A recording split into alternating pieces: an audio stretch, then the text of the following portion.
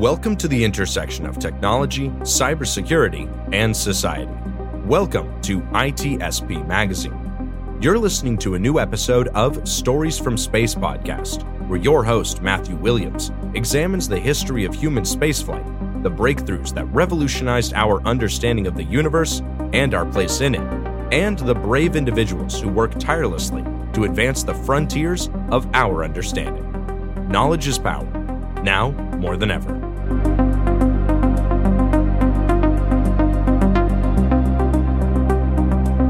The squabbles of nations on other worlds will soon become as distant to people living in space as the squabbles of ancient city-states are to us today. And it could be the end of nationalism as we know it. The authors acknowledge that this podcast was recorded on the traditional, unceded lands of the Lekwungen peoples. Welcome back to Stories from Space. I'm your host, Matt Williams. And today, part 2 of my interview with famed science communicator and publisher of the Cosmic Companion, James Maynard. I want to ask you, as a science communicator who's been just covering this stuff for so many years, what would you say are some of the biggest or most relevant news and developments lately? Now, Artemis 1, I would certainly agree that was a very, very relevant one. And I wanted to ask your opinion, too. David Brin, famed writer, he had a controversial opinion, which was to say that, yes, that the SLS is going to be obsolete very soon and that this represents essentially a waste in resources, because as soon as the Starship flies, it's going to be the most powerful rocket ever. And, well, I found myself disagreeing with this while respecting the points he raised, strongly disagreeing with this. But I wanted to get your take on it. It's like, well, the SLS, yes, it is using technology that has been folded over from previous space programs. Yes, the Starship will technically be more powerful once it's launching. And yes, NASA has contracted with SpaceX to provide the lunar landing for Artemis 3. So, having said all that, is the Artemis program and the SLS, is this something that is worthwhile? Absolutely. And here's the deal, okay? I absolutely support the mission of SpaceX. I love the private developers, especially the ones coming up with incredibly interesting ideas. You know, there's one company that's just figuring out how to fling satellites into orbit without using rockets, which is pretty cool. But let's take a look at what SpaceX has accomplished so far. The furthest they have ever flown a human-rated vessel is 535 kilometers up, or about 360 miles.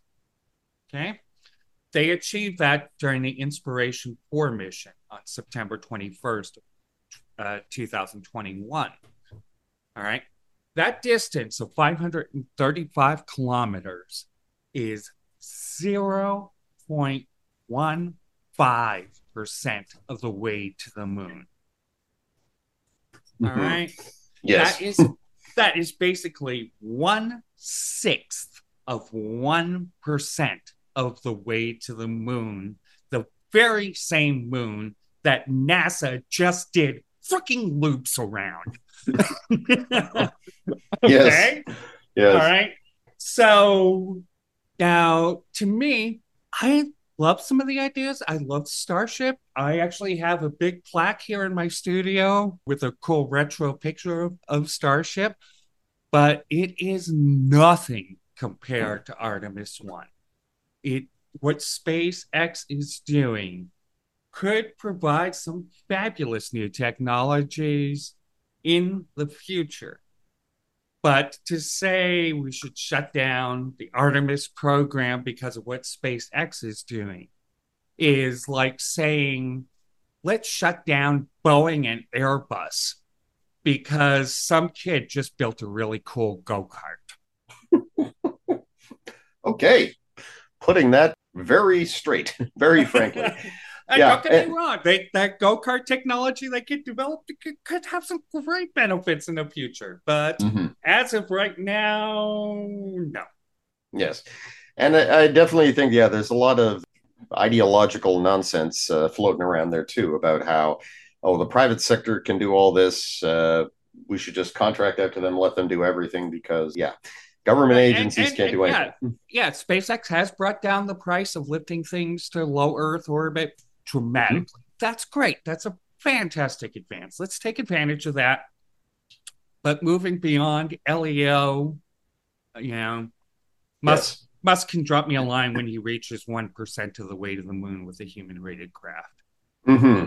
Yes. And while Musk was developing all this reusable rocket technology, which is very exciting and very opening up new possibilities, NASA was sending probes to the farthest reaches of the solar system. So let's beyond.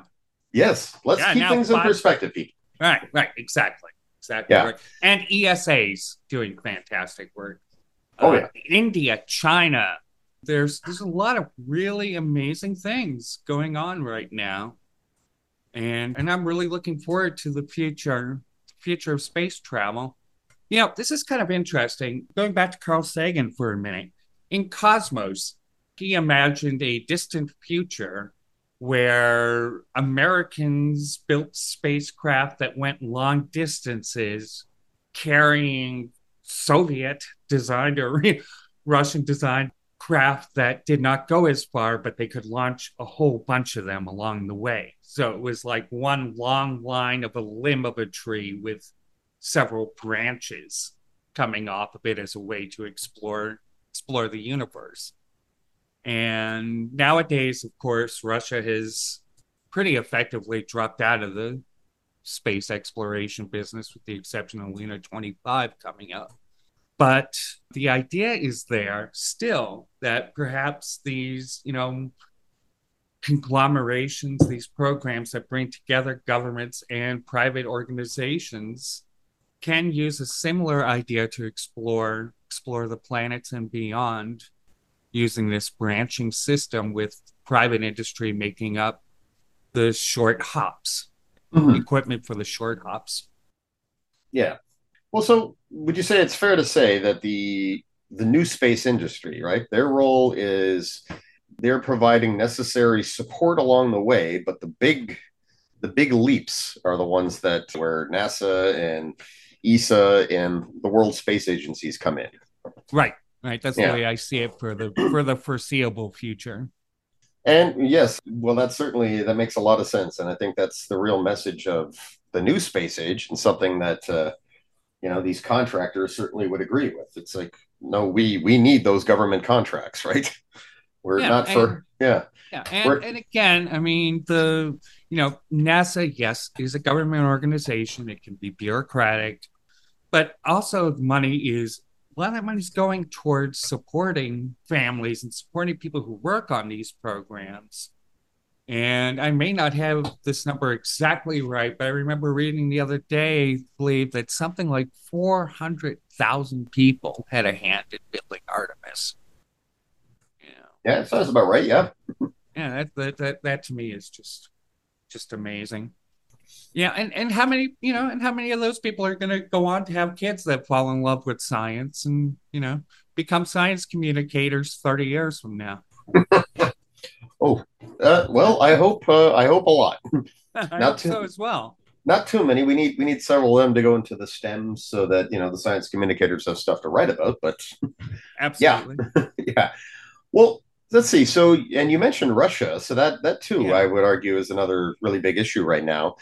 And that, of course, is Russia withdrawing from agreements, other agencies terminating agreements of cooperation with them. And do you imagine that this is going to be a long-term trend, that Roscosmos is going to be isolated and not doing much anymore? Or are you more optimistic? Do you think they'll turn that around just as soon as the current crisis is over? I think there's a couple things going on here. First, I try to go to when I research things, I try to go to primary sources, primarily. So when I read about the Russian things going on with Roscosmos and the Russian space program. I enjoy like being able to look at, I can get these documents translated from Russian into English. Let's say Putin, getting Vladimir Putin getting updates about these things. And it is just so consistent when you read these records of conversations that he's had with Roscosmos, that he has zero vision for space. They quite frequently, every couple paragraphs, they'll ask him, do you have any questions? Yet. Do you have any, we're doing this, we want to do this, we want to do that. Do you have any questions? Yet. No. Just all the way down. So I think they're really suffering from a lack of interest in science at the very top. And so that is a major problem for them as long as Putin remains in power, which is probably going to be the rest of his life. Well, okay. Fingers crossed that won't be very long. So I think there's that problem. And but I definitely have hope that one day, Roscosmos can bring Russia back to the glory days of the Soviet space program when they launched the first man and then the first woman into space. They of course launched the first satellite. And what's interesting is, even in the early space race, even when Russians made an advance, it inspired people in the U.S. Oh yeah, I remember reading about Yuri Gagarin doing a world tour after he went to space, and he was loved and well received. And he himself, they said his smile caused a thaw in the Cold War because he was a very, very nice guy and rather had a very photogenic smile. And right. I heard similar things about the Apollo astronauts. In fact, they visited the Soviet Union to yes, they did. give talks. Yeah. Oh, absolutely. Yeah, it is amazing. Space is a great unifier when in fact it's allowed to be used that way, right? Well, and now China, as a rising space power, they've garnered a lot of attention. Do you think that going forward, there needs to be better cooperation between China and NASA and other space agencies? Ideally, yes. I am in favor of everyone going to space. Okay. Mm-hmm. I want NASA to succeed. I want the Chinese National Space Agency to succeed. I want the Indian SpaceX and the smaller companies all to succeed. And I believe that is really the path to our future, because these things are so big when you look at them. These habitats on the south, near the south pole of the moon, for instance, are going to be so complex both to build and to maintain that it's not going to be able to be done by one nation or one corporation or, one mad developer. It's going to have to be an amalgamation of different governments and private organizations and NGOs coming together. And that, I believe, holds a surprising hope for the future. And that's because let's imagine we're 100 years from now, okay? We are 2122, and we now have 1,500, 2,500 people living on the face of Mars. All right? 7-year-old girl lives there. Now, her great-grandparents first came to the Red Planet, but neither she nor her parents have ever once stepped foot on the face of Earth. Their habitat was built by NASA. Their shuttles that bring them food and water are Space Y, the new, SpaceX, whatever. The air is supplied by the Chinese, the water by the Russians, and now there's some squabble on the face of the Earth. To whom are they going to owe to whom will she owe allegiance, or her parents? And the answer is no one. the squabbles of nations on other worlds will soon become as distant to people living in space as the squabbles of ancient city-states are to us today. And it could be the end of nationalism as we know it. Oh, that is a very quotable quote right there. Thank you. Feel free to quote. Well, absolutely, because yes, that's one thing. Definitely am fascinated by is if we're going to have multiple space agencies and nations exploring the moon and Mars and beyond and establishing settlements there, then what's going to happen when the nations of Earth start to, or in fact, will this be like another scramble for colonies, which will lead to conflict back home, right? Another age of imperialism. But I very much like the idea that the people who live there, well, for starters, if this is being done within the confines of the Outer Space Treaty, and yeah, the people out there are going to have no interest in participating or inciting conflicts back home, and will most likely say, figure it out amongst yourselves if and when such conflicts happen. Yeah. Oh, yeah, absolutely. Because it's not at all like colonies overseas where getting there is quick and easy.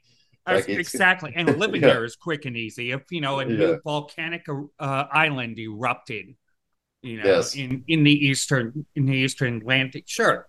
Freaking every country with a military would probably be there in a week trying to claim the area. Yes. Right? But that's because living on islands is easy. Living in space is hard. And no one can do it alone. Yes, and getting there. Well, imagine, if you will, the people of Mars are saying, we're on strike. We're not sending home any rare earth metals until we get a say-so in what's going on around here. Also, we don't like the way you guys are fighting and how that's affecting us. It's like, well, we're sending in the Marines to take control of the colony. It's like, oh, okay, well, we're not going to be at opposition for another 12 months, and then it's going to take them 6 months to get here. So, yeah, good luck. See you in 18 months. We're going to dig trenches and be ready for you. Yeah. Well, I mean, not only that, but think about it's not just one colony, or one habitation, it's one settlement. Other settlements as well are going to be maintained by different combinations of the same organizations and nations. So, you can't say if the U.S. were to try to say, we're going to eventually send some Marines over to take over Colony Alpha from the Soviets. The Soviets or the Russians still have a dozen or 100 other settlements in which they are participating. And they could make things really bad for the U.S. really quick. Yeah. And it's infrastructure. That's the thing, okay? Infrastructure is, as a historian, that infrastructure is huge in war. Even the greatest threat that the so-called Western world has had was the potential takeover by Nazi Germany in the 1940s, okay? And even Adolf Hitler, with one of the greatest militaries in history, was not able to take over an island 26 miles away from occupied France. And why couldn't he do it? I've gone through that channel before, okay, the English channel. We can do it in half an hour through the channel now. But he did not. Even then, he did not have the infrastructure to move enough people and enough supplies 26 freaking miles over water to take over a country much smaller than those he had taken over previously. And the reason is infrastructure. You can't move this stuff. You have to move huge amounts of stuff constantly and maintain it, food and water. All the supplies. It's why Napoleon ran out in Russia. He just couldn't run his supply lines long enough. Yeah. And that's what's going to prevent one person or one nation from taking over in settlements in space. Yes. And I point out too, here on Earth, where the geographical barriers were involved, right, like the English Channel, and You try to move stuff across there. Meanwhile, they're shooting at you the whole time. Right. Yeah, it's like in space, it's much worse. Not only do you have to travel much, much further through a much more hostile boundary, just the vacuum of space, but yeah, you are still being shot at there. Radiation, cosmic rays, and yep, by the time you get there, it's like, well, we can't breathe here without being inside a settlement or without pressure suits and so forth. So the infrastructure is way more important out there. You can't even breathe or take a sip of water there. So you not only need to bring all that with you, you need to have an atmosphere with you that doesn't get breached. Yeah. And it said, this story is probably apocryphal, but she never denied it. But it said that the anthropologist Margaret Mead identified the earliest existence of civilization as being a femur bone which was healed. All right. Oh. Meaning, now this is an injury that normally would kill animals or primitive hominids in the wild. But because it was healed, that meant that the person was cared for by others, that they were provided for long enough so that they could recover and get back to hunting and foraging and what have you. Mm-hmm. All right. Yeah. And that is what that is. And when we get into space, all of us are going to have a proverbial broken femur. Yes. Well, yeah, we will not survive without a really robust support system. Exactly right. Exactly right. And that's why I believe moving into space is going to be part of this huge shift, this huge nexus happening in the next 20, 30, 40 years. And it's just going to change the human race forever. Well, yeah, in fact, a lot has been said about going to space and the overview effect and how that alters a shift in consciousness. But yes, it has been said, but I don't think it's been like really properly articulated yet that, well, going to space also, it'll make honest people out of anyone who does go, because it's like out here, you can't just look out for yourself. It's impossible. There has to be support, and yeah, there is no survival or success without people relying on each other. And I think we do see that here on Earth with people who are in remote communities or highly dangerous places. Yeah, places where life is just harder than it is in a major city or a place where there's tons of infrastructure. And so, yeah, the people look out for each other. It's just what they're used to. Absolutely. Yeah. Space, I think, will. That is a very good point. I hope to hear more thinking like that making the rounds soon.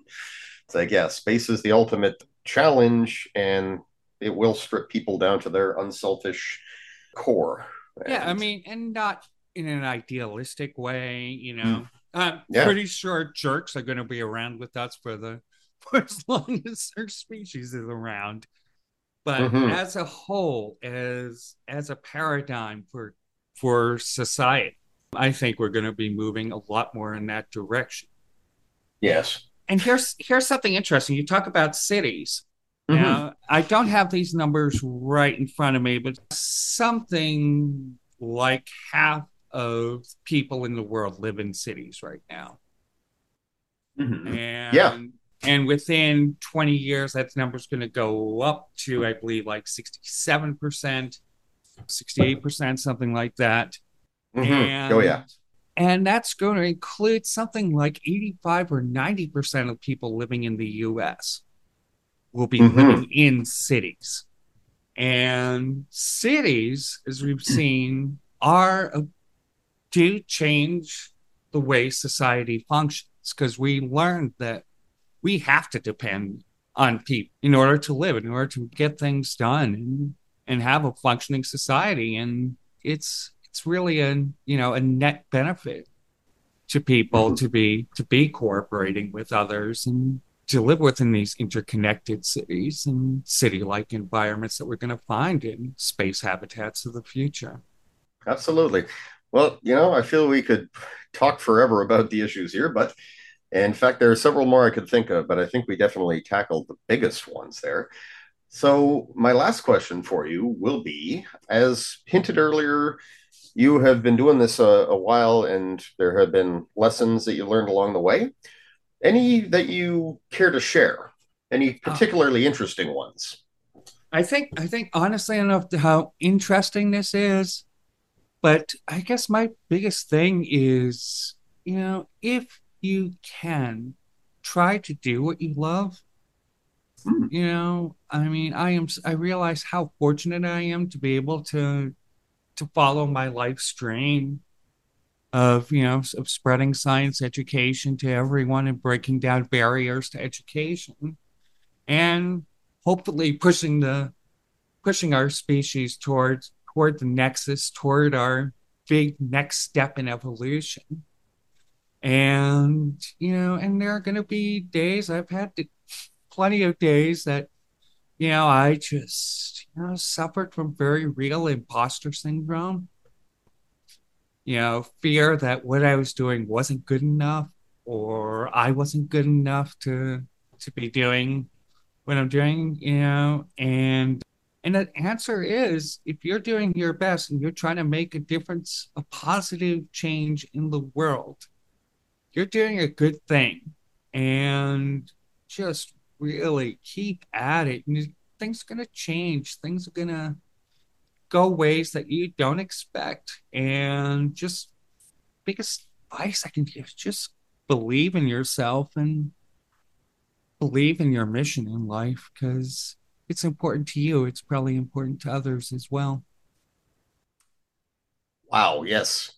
And well, I've heard this now from many science communicators, and it totally resonated with me to the point where I realized I think this is something that we all share is that this idea that on the one hand, we're doing this because we love it, and that is, yes, the best thing you could hope for from your life's work, that you actually doing something you enjoy, because then yeah, it doesn't feel like work and you can only get better at it. And of course the pervasive feelings of, oh, I don't belong here, these other people are better at this than I am. And it's like, well, they're all thinking that, so either everyone's correct or everyone's wrong. Well, that's very encouraging too. And I myself found it so encouraging to hear people like Dr. Cyan Proctor, who flew aboard Yeah. Inspiration 4. She Yeah. said she suffered from that all her life. And I heard that NASA scientists and people that we would consider to be celebrities in space and aerospace and commercial space have said the same thing. And I thought, wow, I saw that as very encouraging. I'm sure you found that too. It's that this is something that other people who do what you're doing have also struggled with that. Oh, absolutely. I've heard the story so many times. It's but I think it's vital to believe in yourself and just try to make a change in the world if you can. And I realize not everyone can, but if you can do it, do it. Believe in yourself. Yes, do what you love, and the money will follow sooner or later, right? At least the happiness will follow. The money Yeah, may come yes, in third or fourth after that. yeah. Um, You can't quite maybe say eventually it'll follow. You might want to give it a time and keep your day job in the meantime. Jeez. yeah, well, everyone has different life circumstances. Mhm. Eating is nice. Yes, yes. Got to keep Um, food on the table in the meantime. but I was gonna say, I'd love to just, see people come and take a look at what I'm doing at the cosmiccompanion.com as well as the cosmiccompanion.net and put out a weekly show with interviews with scientists, authors, and developers from around the globe and fun, friendly interviews. The show is occasionally humorous. And we also have a 3D environment with a virtual lunar base you can play around in. And if you want to get the show every week, sign up, go to the cosmiccompanion.com, sign up for the newsletter, and I'll send you the show every week. Yes, a highly rated news show, folks, and trusted news source. And in terms of your books, there's The Light of Alexandria, which is, yeah, about science in the ancient world. And you have articles featured in Tech Times. Yeah, Mm-hmm. I've written thousands of science articles in my time for different organizations. Right now, I am concentrating so much on bringing science education to everyone. It's my primary focus, and we have a pretty intricate lunar base and media room, and now a lava planet you can walk around in 3D space and learn about geology and exoplanets and lunar research and all that sort of thing. And you can get to that through the cosmiccompanion.net, or it's built in Second Life. If you already have an avatar, you can just go into Second Life and search for the Cosmic Companion. You'll find it. What I'm really trying to do now is to use these newest technologies of 3D design, the metaverse, artificial intelligence, all merging them together in a way that's hopefully going to bring science education to as many people as possible and tear down barriers to education, things that are preventing people from learning and loving science. Because I want to spread the light of science to everyone. Absolutely. Probably one of the best things we can do right now. Well, thank you so much for coming on. This was a real treat, and I hope we get to talk again. Well, we'll see. I enjoyed this talk so much, Matt. It was absolutely fabulous talking with you. No, you too. I'm really glad your publicist put us in touch. Yeah, she's amazing. She's amazing. Shout out to Abby. Yep. Thank you, Abby, for making contact, yes. So, a reminder to all my listeners, please check out the Cosmic Companion and sign up for its newsletter. In the meantime, I'm Matt Williams. This has been Stories from Space. Tune in next time. Hopefully we can have James back again. That'd be great. I'd love to come back on. It's fabulous talking with you, Matt, and clear skies to everyone out there. Absolutely. Thank you very much. Bye-bye.